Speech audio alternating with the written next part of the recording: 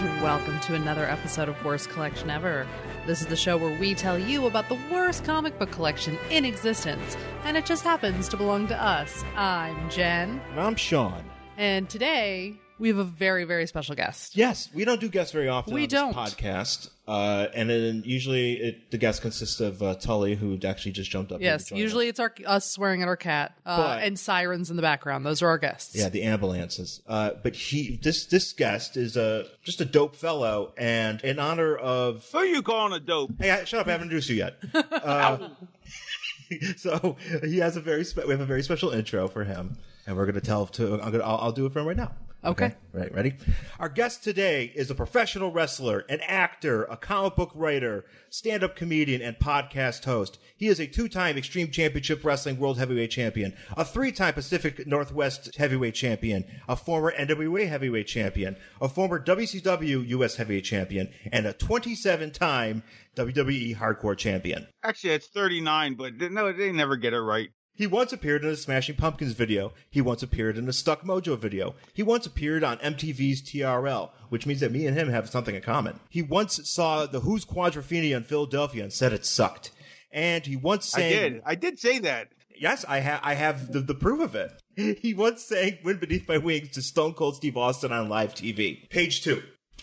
What did I sing? Wind Beneath My Wings. Oh, yeah, that's right.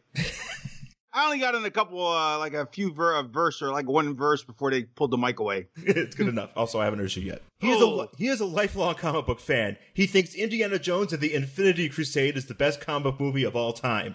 He believes that Wonder Bread is made up of issues of Wonder Man.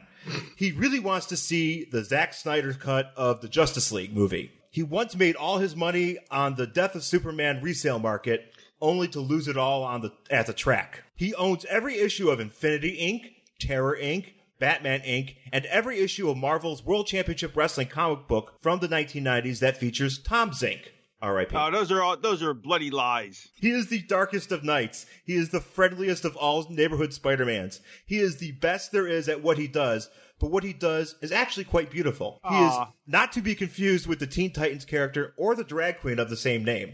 His co-host Busby Berkeley is a dickish mattress hoarder, and most importantly, his executive producer of his podcast, The Raven Effect, which is every Monday on Westwood One, is his dog Gabriel. Ladies and gentlemen, this is Raven. Yay! Yay! Do we want to unpack that intro at all?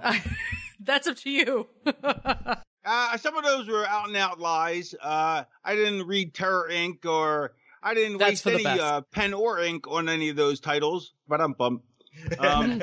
Batman Inc. Was that the recent one? Somewhat recent, yeah. Batman Inc. was when that was Grant Morrison and him being not a big fan of that one. Wasn't his best work. Agreed. How do you feel about the death of Superman? Did you buy into that? I mean, that's a legit question. No, I didn't buy into that. I wasn't reading comics when that happened. I had stopped reading from childhood, but I hadn't picked it back up at adulthood yet. So, so I didn't, nor did I speculate on it because, I just didn't, it didn't cross my purview at the time. Yeah, I don't know. The Death of Superman, like I read it years later, I was not impressed at all. It was not a great story. I mean, his death was okay. The post-death with the Eradicator and Superboy was pretty ridiculous. But then again, it's Dan Jurgens. I'm not a Dan Jurgens fan. I can't recall anything that he's ever written that I was impressed by. No offense. No, they're I'm trying to think what else he's worked on. No offense if Dan Jurgens is a special guest. Well, Dan Jurgens is here as well. And he's here now. That's our other cat, Dan Jurgens. Yes, we have a cat named Dan Jurgens. And no one likes him. I was going to say, also I want to point out, and I made this point, and TRL. The TRL connection. You and I have something in common. Yes, you were in TRL? Yes, I was. Why were you in TRL? In the summer of 2000, I interned at MTV. Was that when I was there? No, this was that was 98 when you were on doing the Stuck Mojo stuff with DDP, and it was like March of 98. And I gonged him with a stop sign and Tyler Hawkins and Dave Grohl flipped their wigs. Yeah, that's right. And you can hear great stories like that on the Raven Effect podcast, which we'll get to in a moment. But yeah, no, I actually was, when I was interning there, and I was like, oh, I really want to be on TRL. You know, I just because I didn't like any of the music on there, but I wanted to see about just doing it because I was there. It was just because. Right, it's a thing. Yeah, so I got to go and purposely wore a typo negative long sleeve T-shirt that I still own. Is that the one? Is that the one with the bloody kisses on the cover with the two girls? No, I had. The one that I had was it was black and yellow. It was kind of like a road sign looking thing, but on the back it had the chemical makeup of testosterone, and it said, "Above all else, be a man." So I wore that, and they immediately put me in the back so the cameras couldn't see me. But I was like, I'm gonna take this opportunity to request a video. So I got to request Korn's "Somebody Someone" on TRL. So I was on there for like 10 seconds requesting. Yeah, very proud. Yeah.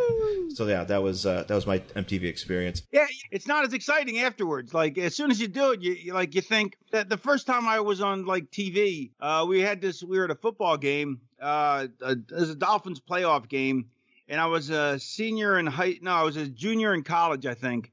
And we made this sign, and we made it a bed sheet size.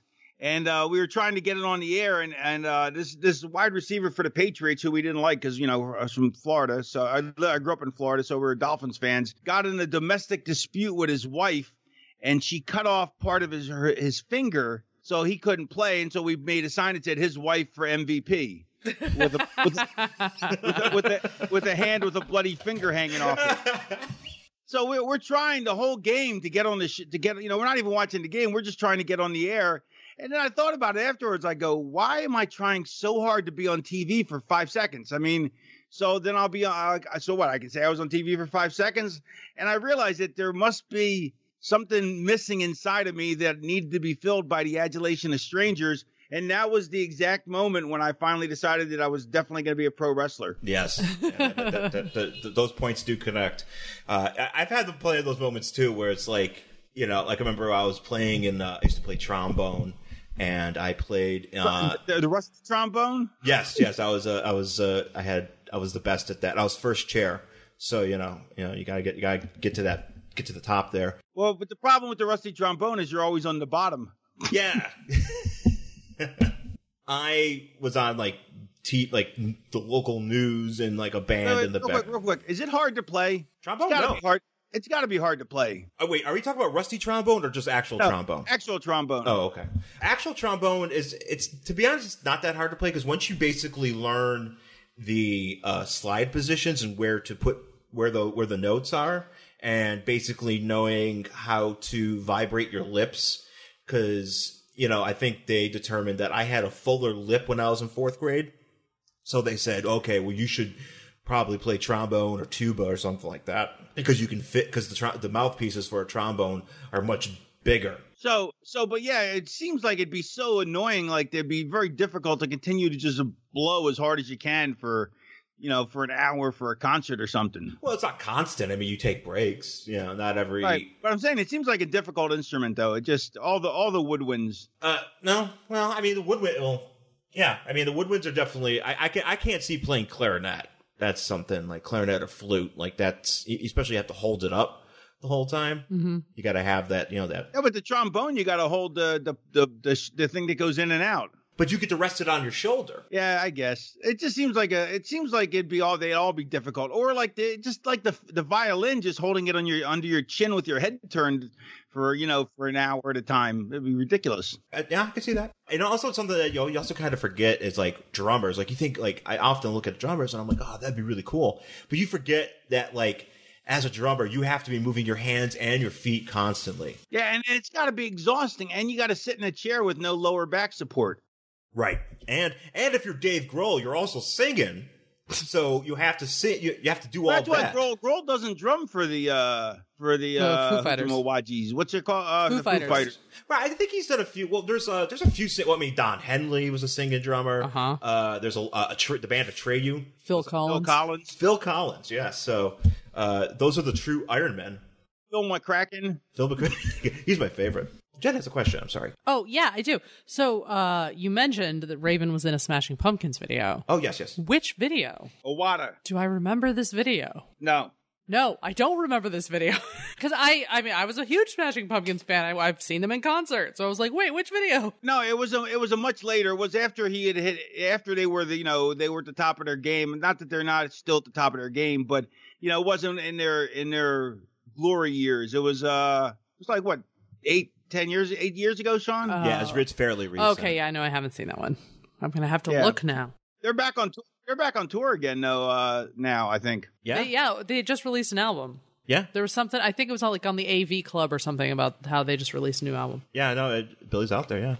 You'll find this interesting, Sean. Billy says that he does his songs like once he said, I totally get it, like wrestling matches. Like he tries to put high spots in, and like there's always all kinds of changes in his music that a lot of songs don't have. Do you know what I mean? Yeah. And that's why, because he doesn't want the audience to get bored. So it's like he throws in a new high spot here and a new high spot there, which is really interesting because if you listen to his stuff, even like when the instrumental stuff plays, it's not just the instrumental and then instrumental repeat. It goes off in different tangents and, little switches and twists and turns. Yeah. So that's pretty cool. Yeah. No, I appreciate that as just as a creative person, you just have the opportunity to find ways to, break it up and make things, people pay attention. And, that's something that I'd imagine Billy, who's been doing music as long as he has been, is quite adept at doing. So, and, it's great to still see him rocking, man. And did he's Johnny Adept at doing it? Yes, Johnny Adept, the lesser known sequel to Johnny English starring Rowan Atkinson. Well, and actually the prequel to Johnny Mnemonic. Yes. Mnemonic, or however it's pronounced. Mnemonic. Henry Rollins was in that movie. Henry Rollins is? Yeah, I forgot what he was. His neck is always a feature whenever you see him. Like his neck stands out so thick, like it's just ridiculous. I wonder what his trap workout is. Lots of bridges, I imagine. Bridges, shrugs. No, I meant his track workout. He runs over bridges. Oh yes. See, I was talking about traps. So maybe he's just doing bear traps. Oh, traps. I don't know. I didn't have a joke for that.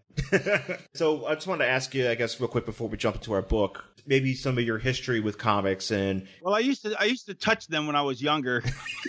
But what was some stuff that you really enjoyed, reading when you were younger? Sonic the Hedgehog. No, I'm kidding. No, when I was a kid, I liked DC. I didn't like Marvel when I was a kid. But I like them both as an adult. But I started getting back into comics around 96 when I heard about the Neil Gaiman death.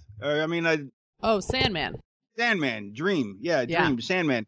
So I heard about it, and so I was like, I'll try this. And then I read that and Watchmen and read all the trades that were out. And back then, there weren't a lot of trades out. There was, there was like 30, 40 trades, including Dog Moon by, I forget who that's by. It was always in a pictured like where of trade paperbacks you could buy, and it was terrible.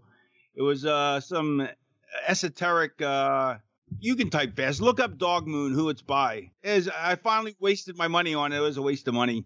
But so I started buying all these trades, and then I started finally, when I ran out of trades to read, which was possible back then I started reading actual issues, and then I started getting some back issues. But most of the back issues I never read before pre-91, 92, when the revolution took place. Gotcha. So Dog Moon was by Robert Hunter and Timothy Truman.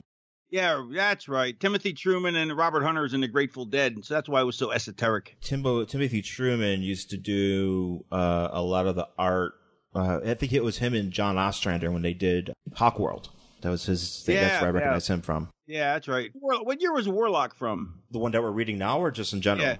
Oh, the one that we're reading now today. Actually, shit, that is a good question. I think it's from 94. That was a great series. I loved reading the Warlock books, like the Infinity Wars and the Infinity. No, well, not the Infinity War. I'm sorry. I got it from the movie. With what the hell was it called again? The first trade? The Infinity Gauntlet. Yeah, was it the Infinity Gauntlet? Was the first one? It went Gauntlet, War, Crusade, and then they did a bunch of other stuff. War, Crusade. I knew War wasn't first. And then he was writing Starlin was writing 3 books. He was writing Infinity War. He was writing Warlock, and he was writing Warlock and the Infinity Watch, wasn't he? Wasn't there like 3 books at the time? There was a Warlock Chronicles for a minute. Right. I love those characters. I love the cosmic characters. Yeah. Well, you know what? Let's. How about this? Let's take our break, and we'll come back and we'll talk about this book for this week because we're talking Warlock. In the annals of television history, there are TV shows and characters that changed our culture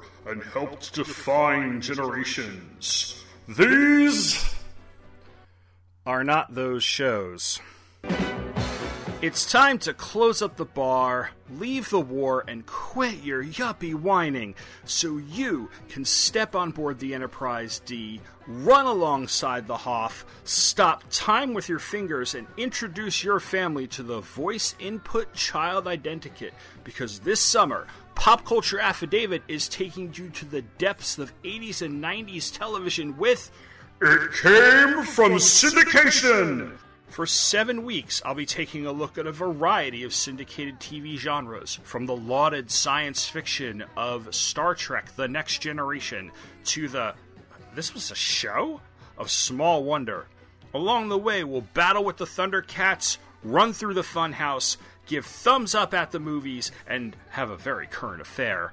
Pop Culture Affidavit presents It Came From Syndication! Coming July 11th to popcultureaffidavit.com and twotruefreaks.com. All right, we're back here on Worst Collection Ever with our book for this week and our special guest, Raven. I want to be the book. Can I be the book? Okay, so this week we're back with our special book for this week. God damn it. So we're back with our book for this week. It is Raven. It's too complicated. Let's just leave it the way it is. Ah, shit. So our book for this week is Warlock and the Infinity Watch, number 29 from June 1994. As we were talking about just before the break, Raven is a big Warlock fan. When did you, Adam Warlock, when did you first discover Adam Warlock? Somewhere in the 2000s. Somehow I discovered. I was reading trades, and I must have discovered the Infinity Gauntlet or the Infinity War, and then so that totally intrigued me in Adam Warlock, and then I really liked Jim Starlin's cosmic perceptions or perspective. That's what I was looking for, perspective.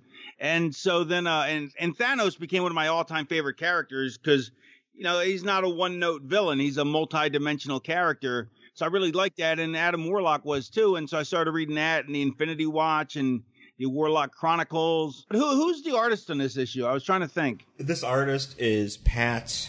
His name? Pat McGroin. Pat Olliffe.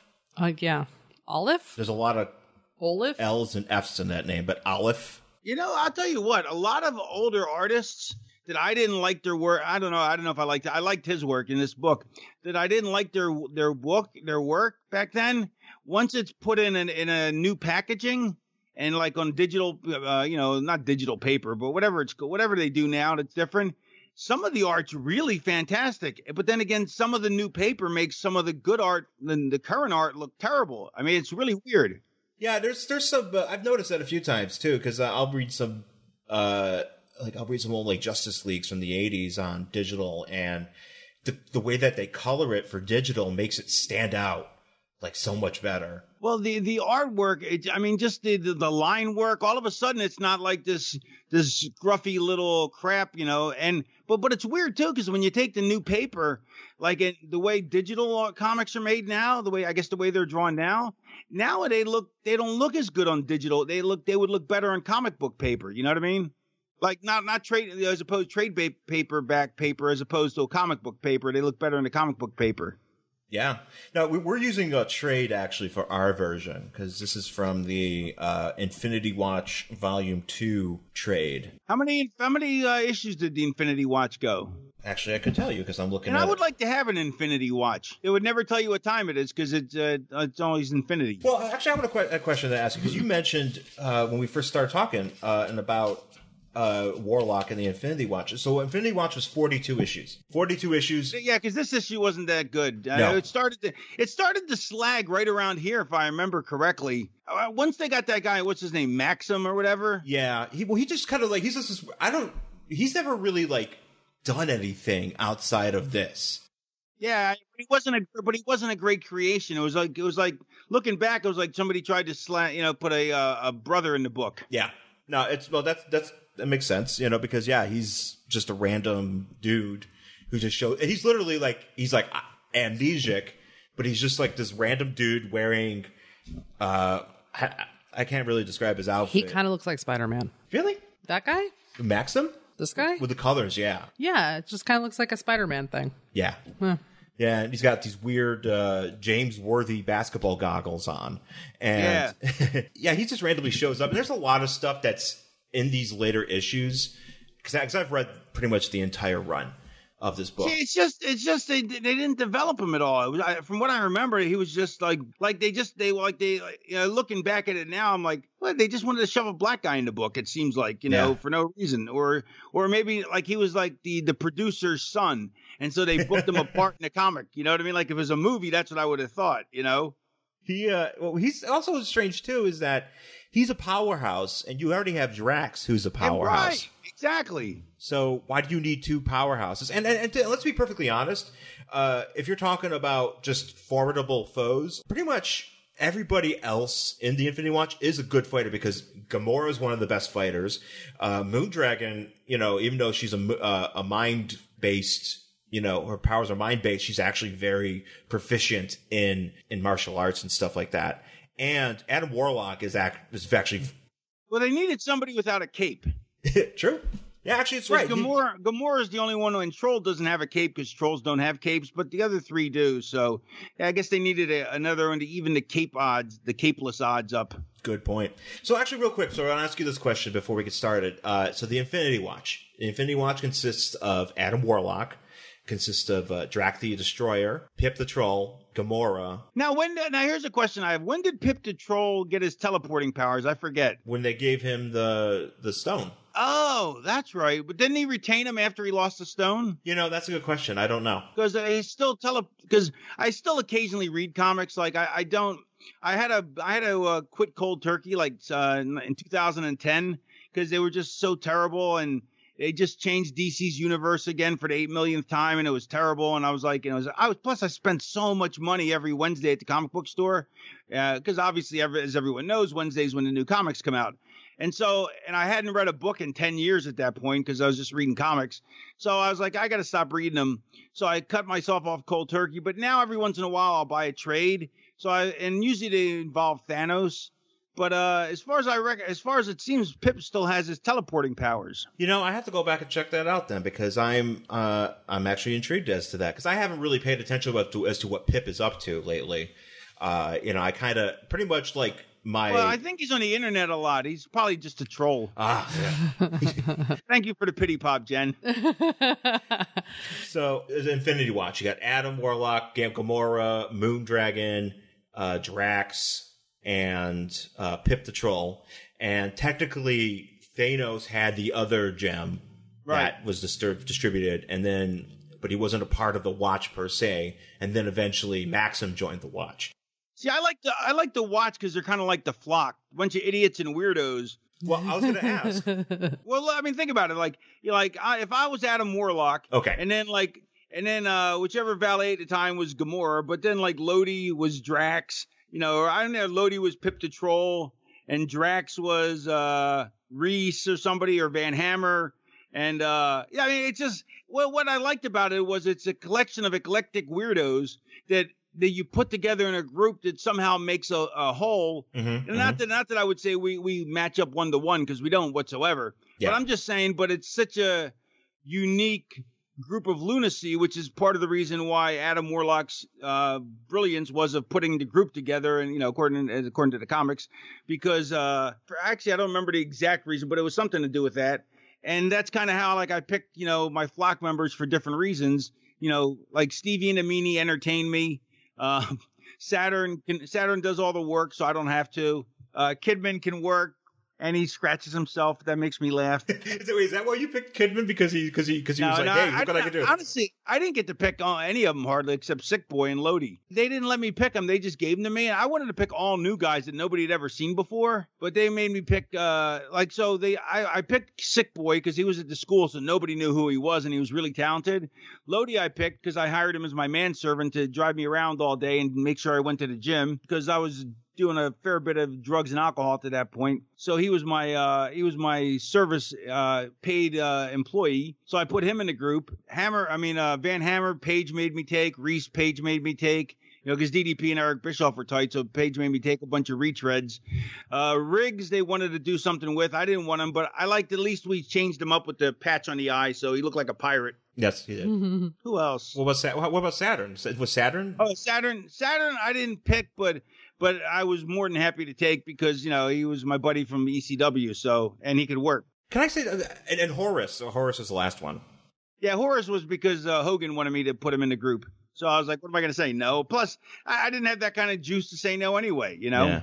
Well, I want to say something about, because I've been watching a lot of 1998 WCW around the time when the flock sort of implodes. I just want to say for the record that Perry Saturn is my favorite wrestler. He is so crazy over on those shows. Like, it's crazy. The crowd goes nuts for him, and he's awesome. And he's so funny. He's not doing well right now. He's got a GoFundMe campaign. If anybody wants to give, it's GoFundMe.com/Perry Saturn ALIA Saturnalia Perry Saturnalia SATURNALIA. So it's GoFundMe.com/Perry Saturnalia.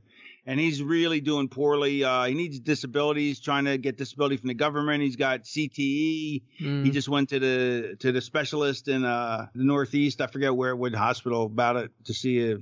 Yeah, it's just sad that that he's been going through such a rough time, and he can't work because he can't be left to his own devices for very long before he starts getting wiggy and weird. Yeah. Saturn and Saturn's just. Just an awesome talent, and you guys should definitely help him out. If you check out the link that Raven, we'll put that in our description too, to make sure people see that. Thank you. You want to hear what his favorite? You'll never guess what his favorite soundtrack is. I know what it is, but Jen oh yeah, you already know. Jen, you'll never guess what his favorite soundtrack to listen to while he works out is. Beauty and the Beast. Close. Grease. Oh, dude, I love Grease. That's a fantastic soundtrack. I know, but look at Saturn and then think Grease. I don't know, man. That gets you pumped. Yeah, but I'm saying, if you look at him, you'd think it'd be like Cannibal Corpse or something. Maybe it's Cannibal Corpse doing the Grease soundtrack, which is an album I would buy. No, that would be interesting, but no, it's just Grease. Yeah, just Grease. But so let's get to this book here, because as Raven said, this is not a great book. This issue in particular. It's so bad and it's so boring. And basically they take a thing that happens and they spread it out for how many every issues a comic is. This is a filler comic book. Well, this is what happened. Okay, so here's where we're at in the Infinity Watch deal. So they just had this thing going on their island between themselves because the Infinity Watch live on Monster Island. I love this. I love that, and they made friends with the Mole Man. That's right. Him and Mole Man were just kind of like Mole Man was like, look. You do your thing, I do my thing, and we'll be cool with each other. And there was something I can't remember what's happening, but something happened. Didn't they do a favor for the Mole Man? So they were he asked them a favor and then they did it, so they're on good buddy or something. Yeah. They kind of chilled out with each other and just kind of were on good terms. But something happened where I think before this, the Man Beast, the guy that was the character that was the counter villain to Adam Warlock on the Counter Earth. This is going back like. Oh, wait. You mean? I know you're talking about one of the scientists. What was his name? The evolutionarist or the High Evolutionary? The High Evolutionary, yes, one of his creations, right? Right. So he created this Man Beast, and that was kind of like Adam Warlock's like foil on the Counter Earth that he was on. That was created by the High Evolutionary, which was on the opposite side of the sun that ours was. So we could never, it would never never combine with each other. But that's what Adam Warlock was on. There was this Man Beast who was basically just like a man with a wolf head. and that was Man-Beast. And something happened where he was an actual, it wasn't a helmet. It was an actual, that's right. It was actual beast head. Yeah, it was like BoJack Horseman. Like a Minotaur. Yes, Adam Warlock actually lived in BoJack Horseman Earth. Oh, gotcha. Have you ever watched BoJack Horseman, Raven? No, I haven't. I keep hearing about it though. You should. It's good. It's quite good. He goes to Hollywood. Yes. So there's something happened where, so basically at some point that Man-Beast went away, but then he came back, and then he ended up impersonating somebody on the United Nations, and there was this meeting with Adam Warlock at the United Nations, and then Man-Beast was like, haha, I'm Man-Beast, I'm not this guy, I'm Man-Beast. And then they started fighting, and the Avengers showed up, and there was a bunch of stuff with Captain America and the Avengers. Well, I'm going to reread the whole series, so don't smarten me up too much. Yeah, these are very, very loose cliff notes based on it, but you should definitely go back and check it out. And so basically where we're at is they're back on Monster Island. They're like, all right, well, we're back here on Monster Island, time for other adventures. And just as they're about to get started, this girl, Maya, shows up. Because on the cover, we see Adam Warlock with this woman who we find out his name is Maya, and she's basically dressed like a ceremonial Wonder Woman with blonde hair. She's like just very Greek inspired. Yes. Yeah, kind of. I'm calling her Lady Nick Fury because she has a thing over one eye, but it's also got like a weird feather detail. Yeah, she has like a Valkyrie thing with an eye but patch. only on half. She has like a half a She-Ra face. Yeah. Yeah. Exactly. So half a She-Ra and Adam Warlock are on the cover, and they're kind of like standing next to each other, looking, like Adam's kind of looking at her lovingly, and in the background, which takes away the finish, right? It does, actually. Totally kills the finish because you think that they've been poisoned, but it's a love potion, right? And like she's holding what we learn is a bottle of wine. I thought it was like a ukulele, and I was like, "Fuck this hipster!" Now that we point that out, no, it was actually a ukulele of wine. Screw that hipster. She's gonna start playing some like weird song. Tiny Tim was exactly a hipster. Was tiny. Ahead of his hipster ahead of his time, and he was tiny. And tiny. So in the background, the Watcher just like, oh my god, and Gamora's like angry, and everybody. And then you also see Count Abyss in the background. Count Abyss. It says, "There's no escape from the vile plan of Count Abyss." Well, sometimes when you stare into the Count Abyss stares back. He does, yes, and he is staring back. He at is us definitely staring back with his shiny eye. I kind of liked his negative personality, like he's all black. Yeah. He has a good look. Yeah, and he's got a weird. He's got like a. Well, you'll read it, but he has like an origin and stuff that kind of. Our cat's sitting on. I'm gonna read it. I already read it. Yeah. Oh, he means when you were like, Tully, please don't sit on the thing. Sorry, we have a cat. Are you talking about the audience when the audience reads it? Oh, yeah. Yes. Come on, Tully. Off. Is your cat named after Tully Blanchard? He is, yes. Yeah, because when Sean and I decided to get cats, at the time we hadn't discussed the whole kid thing, and he was like, I'm going to have kids, we're going to name them after the 4 horsemen of wrestling, and I was like, how about we name cats after that instead? And so that's what happened. That's fair. I thought that was fair. I wanted to name one Arn. She doesn't like Arn. Arn is a fine name for a cat or a dog. Okay. I accept that or a lizard. We could get a lizard. Or a redneck. Or a redneck. I mean, we could adopt a redneck. We can name him Arn. Or you can, if you get, actually, I would get a porcupine, and I would name him Oli because he's prickly. Oh, then you could get some oil of Oli to put on him. I was hoping you would pop at that joke I just did. I did. I was too busy trying to come up with my own topic. I was being selfish.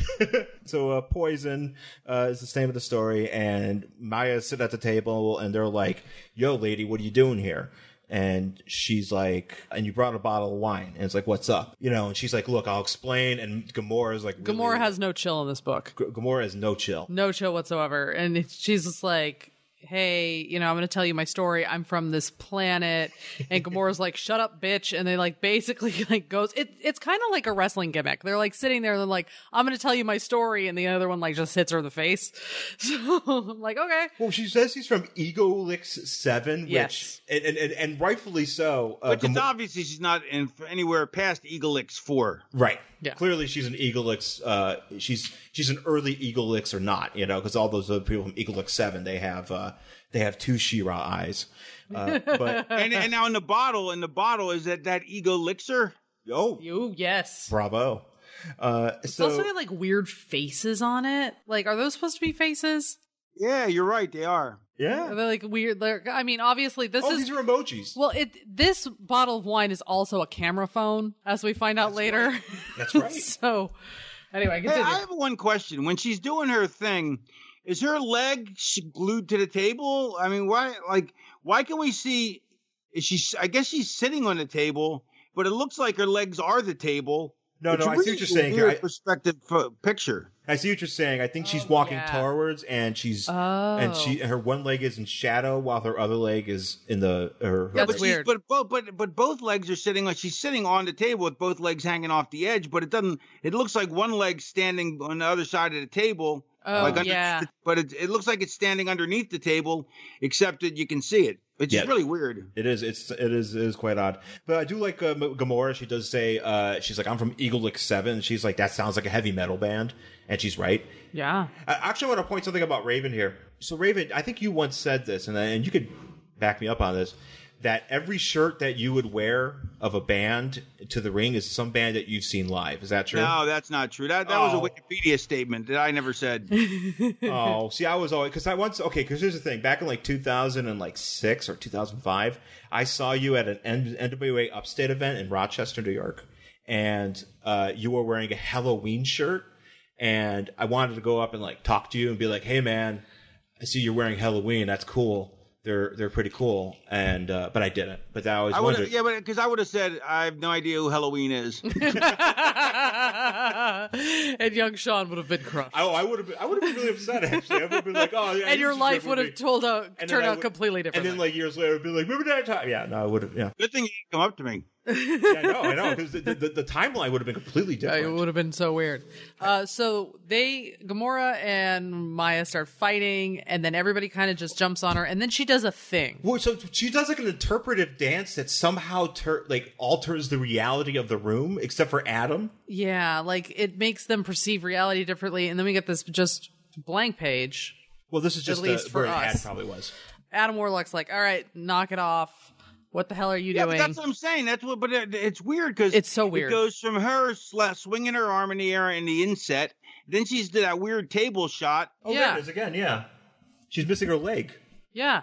Yeah. Okay, that's what I was talking about. Maybe I'm missing a page in this digital comic, but I'm on page 3, the third page with art. And is where the lady with where the table business is going on. Yeah. Oh yeah. No. Oh yeah. I see. She has this a few times where she said she's right. Well, here's what I think's happening here: is she is doing her dance, but she's standing straight up.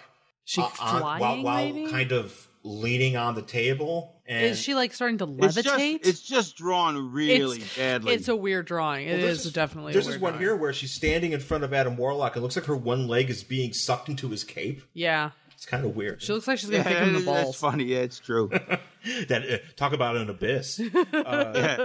So she's like, Adam's like, what the hell is that? And she's like, that was like something I do with reality. I learned it as a kid because she went to like the Oakwoods for reality bending. Hollywood upstairs reality building college. And so they're basically like, Adam's like, look, let's I'm gonna go and talk to this chick. And we're gonna figure it out. And everybody, I like two things. I don't like Drax being that ginormous that he has to bend over into frame. Yeah, but I like that he's dragging Troll. He's just kind of dragging. But he looks like he's 17 feet tall, though. Yeah, he's huge. He's just a big guy in general. I mean, but he's not 17 feet tall, though. No, it's pretty big. Yeah. Drax has fuck all to do in this book too. No, he doesn't do anything. He just stands and drags Troll. He's an idiot. I love Drax when he gets really like maybe if you've read some of the issue if you might recall from some of the issues, but he's really into Alf. Did you know that? No, I don't remember that. So Drax is really into Alf because on Titan, where he was living before Adam came and got him for the Watch, because basically, I mean, Drax, what basically his deal was, he had the soul of vengeance. Yeah, I know that. Arthur Douglas. Moondragon's ex-husband. No, her father. Same thing. No, but then she she forced his consciousness out of his head, and he was dead. But then they put something back in there. They brought him back together, but he was kind of dumb. I guess on Titan they would only get transmissions of Alf. So he watched. I remember that now. I remember that. Yeah, so he's really into Alf. So occasionally he'll be like, "Yo, what's up with Alf?" But anyway, so Drax. So what we got here? So they're like, Adam Warlock's like, yo, I gotta talk to this chick. Everybody get out. So they leave. They're all outside. Gamora's having like a fit. And everybody's like, I think you're jealous, Gamora. And she's like, shut up. And I think she tries to throw a knife through Troll, but he like disappears. She throws a knife at Troll, but he teleports. Yeah, he like teleports away just before she kills him. And then we're back in like the dining room, I guess. We're back with Adam and Maya, and Adam's like... And her weird face wine. Yes. And so Adam's like... And so basically she's like, look, I'm an agent of Count Abyss, but I'm... Also double agent, but just I'm also FYI. a double agent. But she's really a triple agent. She is. 100%. She is... But she turns into a quadruple agent. Yes. She is quadruple kayfabing, as you guys would say in the wrestling business. Yes, she is. So she basically explains, my family is the royal family. On this are we going over every little part of the story so people at home don't have to? Is that the thing? Yeah, we kind of just like give them like a summary. Page by page and we just talk about the dumb things. Yeah, it's just like, oh, hey, I was the royal family and Count Abyss came and now I sleep with him. And now they have John Woo doves flying by at the end of the page. That's right, they do. They do. And she's like, but I'm working with the Resistance. We want you to work with the Resistance because we need powerful friends. I mean, that's like basically what this whole thing breaks down to. And then we find out that Count Abyss is watching everybody through his wine face. Yeah, he's watching through his wine phone. He's got the wine phone. He's got a wine phone. Wine phone is 7. Is he watching through the wine? He sees them somehow. I'm assuming it's through the wine bottle. I think it's through is it through the... Yeah, I guess it's not through her one-eye Nick Fury thing. No, because he can see both of them. No, but I think he's got a little sphere that he's like watching the stuff on. Yeah, I just took it to be like he's like a wizard, like a witch. It's like that labyrinth, like that sphere that David Bowie has in Labyrinth, where he can just or see like things Wizard in of Oz. it. Yeah, or the Wizard of Oz. Yeah, or like that. So this is Wizard of Oz, and then they do a cutaway to some guy with a patch on his eye and another Nick Fury and a wasp impersonator. Yeah, there's I forgot who these idiots are. This is Darklore and Miralyn. Sure, he's got some other. I don't know. They're getting some sort of magic, but it really just looks like a kid took some crayons and scribbled on top of his book. I just noticed that. I didn't see that the other day. Some kid was just like, I'm bored. Jim Starlin was like, we need crayons. What this cosmic book needs is a white-haired Nick Fury and crayons. Basically, Count Abyss is like, yo, this is going quite well. She's doing great. He also has no nose. Oh, he's got nothing. He's got no features at all, except for eyes. Yeah, it's actually a very cool look. I like it a lot. It's just he's black. It's like completely black, but he's got like a belt and like a cool shoulder thing, like big, huge shoulder pads that are like white and red. Pretty great. Mm-hmm. She's like, all right, Adam, if we're gonna be friends, we have to drink my weird wine that I brought with me. Well, at first she tries to take like an elixir on her own. Well, that's the thing. She has to like take an antidote apparently. Oh, which doesn't work. She gets burned by Count Abyss. Yeah, he screws her over because it's not a real antidote. So she's like going to take this antidote, and they're going to drink. And first off, like if some random lady shows up, don't drink her wine. Like that's like rule number 1. Like some ladies like. Well, I figured he was just faking it. Like that he was just going to. Right. If he is, don't tell me because I forget. But I figured it's not going to affect him anyway because of the soul gem. Well, that's what I was kind of. Is he just playing along? If he's getting affected by this. Because it says he doesn't drink, imbibe spirits or whatever. Yeah, I don't do spirits, and she's like, but take a sip just so we can celebrate us, doing stuff together, because I came with this wine, I brought this $2 chuck, I hate for it to go to waste. He's like, fine. But again, as you said, Raven, like, there's no reason why, he's Adam Warlock. He's pretty much like a perfect being. Yeah. Right. It shouldn't happen where he's just like, oh my God, I got messed up by this weird booze. But I like the artwork at the end with his face on the bottom of the page, her face, and then her body language. Yeah. Yeah, it's cool. Really well done. Really well done. Yeah, no, that's true. They do. They they really drag this out, but it actually looks to be quite well. Yeah. It just looks kind of cool. So they do this, and then they drop. And they're like, oh no, we both have drank some Spanish fly. We must have sex now. Yeah. Basically is what happens. And here's the thing I hate comics. Like Warren, I love Warren Ellis, one of my favorite writers ever. But if he has a good artist, he'll draw 3 pages with no verbiage. I hate that. Yeah. And this is like 2 or 3 pages or 2.5 pages with almost no verbiage. That it's just like, come on, we get the point. Well, let's move forward. That's it. That's what we were saying. Like this, there's like a thing that happens in this book, and they drag it out for the entire book. And I'm like, you could have. This is like watching an episode of Mad Men. Like towards the end, you're just like, nothing is happening in this episode. That's why I never watched Game of Thrones, because I watched the first 4 episodes, and they took forever. I gave up. It was horrible. Yeah. Or it's kind of like watching any of those, at least the ones that I've watched recently, the Marvel Netflix shows. Yeah, it's those like middle episodes in the Marvel Netflix shows where they just like drag on. And you're like, you don't need these. Let's get back to the awesomeness. Iron Fist dragged like nobody's business. Oh, yeah, we never finished it. Yeah. That's where we got stuck. So Pip the Troll is a creep.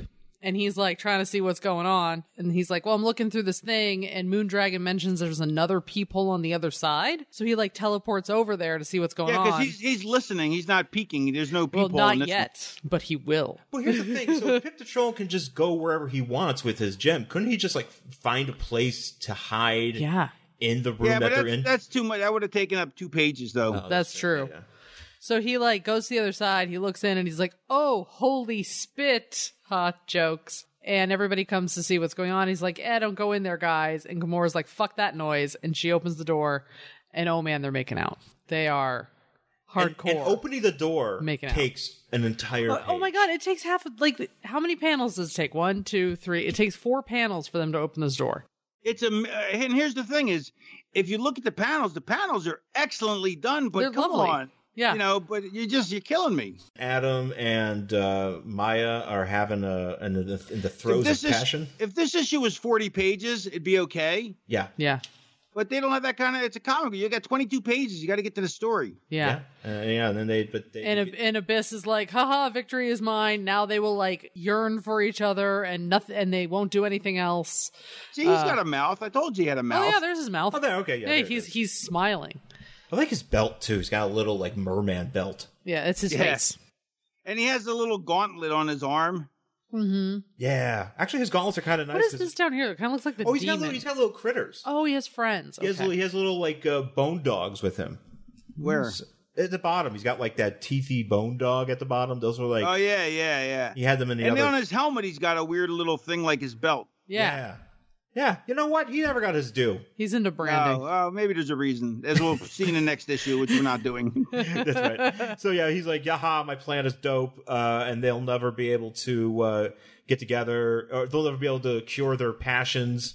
And literally, the next issue is called Passions, which not to be confused with the daytime soap opera. Yeah. And that's it. We don't get a letters page because we're reading a trade. So I don't know if you got a letters page, but I'm assuming... No, I didn't get one. But I'll never get this hour of my life back. Yeah, it's true. So would you read the next issue of this, Raven? Yeah, I wouldn't read it just to read it. Like, I'll read it because I want to reread the whole series, but I don't know when I'm going to get around to it. Because it's not going to end in the next issue. That's what I hated about Marvel when I was a kid, was they were never one and done. They were always multiple issues. And so and like Chris Claremont with the X-Men would start 75 different plot lines and never even finish 25 or 30 of them. It used to drive me nuts as a kid. Yeah. Mm-hmm. Yeah. That's what I like about some of the books that we do on the show, is that some of them we just find to be like one and dones. And it's a lot easier to kind of just take in the character and stuff like that and, move on. But, sometimes you read a book like this where, as Jen said earlier, it's like a transition book, because they just went from a whole thing with the Avengers and the Monster Island, and now they're trying to move on to the next, next gimmick, and, they're doing this, and now we get to kind of see how this plays out. But we sometimes we never know when we do this, but we don't do it until it's too late, and we just go, there's nothing going on in here. So it's kind of a bummer. But I do want to know. I've already read all this, so I'm going to read it. And Raven said he's going to check it out. What did you think, Jen? I'm not a huge Adam Warlock fan. How dare you? I know, right? It's very, for me, and kind of like what you were saying, Raven, like, it's hard for me to just jump into a book and be like, okay, we're setting this up. And there's all this like other shit going on, and it's not one and done. There's no real story behind this. So if I had just picked this up as a single issue as a kid, I don't think I would have ever gone back to it, because I'd have been like, okay, nothing happened in that book. Right. So yeah, maybe. I'll give it a maybe. It's here if you want it. I know you've got the trade. It's right here on the table. So that's it for our show. Raven, thank you so much for joining us. Yeah, man. thank you. I had a great time. Yeah, no, thank you for being here. Please tell everybody about the Raven Effect podcast and everything that's coming up with you. We want everybody to know. The Raven Effect podcast drops every Monday on Westwood One on the Jericho Network. That's about it. What about the Patreon? Oh, yeah, Patreon. That's right. Yeah, join Patreon, patreon.com/The Raven Effect, and give me money, because I like money. Money's nice. Well, what do you got going on Patreon? Because I know you and I have talked about it a few times, but I see that you've got some content going on there now. Yeah. I try to put up something. I write up something like 3 times a week usually, and then we also have, or 2 times a week, I'll write stuff. In the third time of the week, I'll put up the pre and post show for the podcast, as you're familiar with, Sean. So they get that. They get all kinds of stuff. It's well worth the money. Yeah, no, definitely. He's picking it up there on the Patreon, folks. You definitely need to check it out. Full disclosure, I used to produce the Raven Effect podcast prior to the Westwood One days, and it is a fun show of buffoonery and wrestling stories and non-wrestling stories. They are wrestling adjacent stories. Mm-hmm. We're wrestling adjacent. Yes, that's the best way to describe the show, is wrestling adjacent. And it's him and his co-host Busby Berkeley, who, as I mentioned earlier, is a mattress hoarder. I haven't picked up in like about a month on the show. Has he come clean about this yet? No, he'll if we get 1,000, once we get to 1,000 5-star reviews, he will then tell Krista about the mattress dent that he put in it that ruined her back. That he is kayfabing. Just to explain to Jen, he put a dent in the mattress. I think I recall this, and then he switched the mattress around, so she was sleeping in the dent. Right, now her back's all screwed up. Now she's not doing. Her back is hurt. But now her back's. But then his back's better, so now he doesn't want to say anything because her back's better. But okay, good. So anyway, we're at like 600 and something, 670 or something 5-star reviews. So when we get to 1,000, he's going to tell that story. Since we're on our comic book podcast here, if you had to make, if Busby was a comic book character, who would he be? Some fat guy. Okay. He'd be Stan Lee as a heel. Ooh, heel Stan Lee. That'd be fun. Yeah. I like it. Oh, and my recent the post I just made today on Patreon has 5 of my favorite comic books listed in it, because you put me in a comic book mood, so I made a post about it. Awesome, cool. And I want to say too, I've been listening to a lot of Tony Schiavone's podcast, and he puts you over a lot about actually bringing him into comic book fandom and introducing him to stuff like Swamp Thing and all that. So he talks about that every so often when you come up on their show. So he's a good guy. Yeah, no, Tony's got a good show too, and he's cool. But yeah, again, thank you, Raven. Also, Twitter at The Raven Effect. Yes. And you can find myself on Twitter at Angry Hero Sean, Twitter and Instagram. Mm-hmm. And Jen? And I'm at Jen Stansfield on Twitter and Instagram. You can find Worst Collection Ever on Facebook at Worst Collection Ever. And email us, worstcollectionever@gmail.com. Yes, we actually got some really cool emails recently, and we're going to have to share those coming up in the coming weeks. So please stay tuned for that. So once again, folks, thank you, Raven. Thank you. Thank you. Thank you, Jen. Thank you for coming. Yes, and thank you everybody for listening, and we'll talk to you again soon. Bye.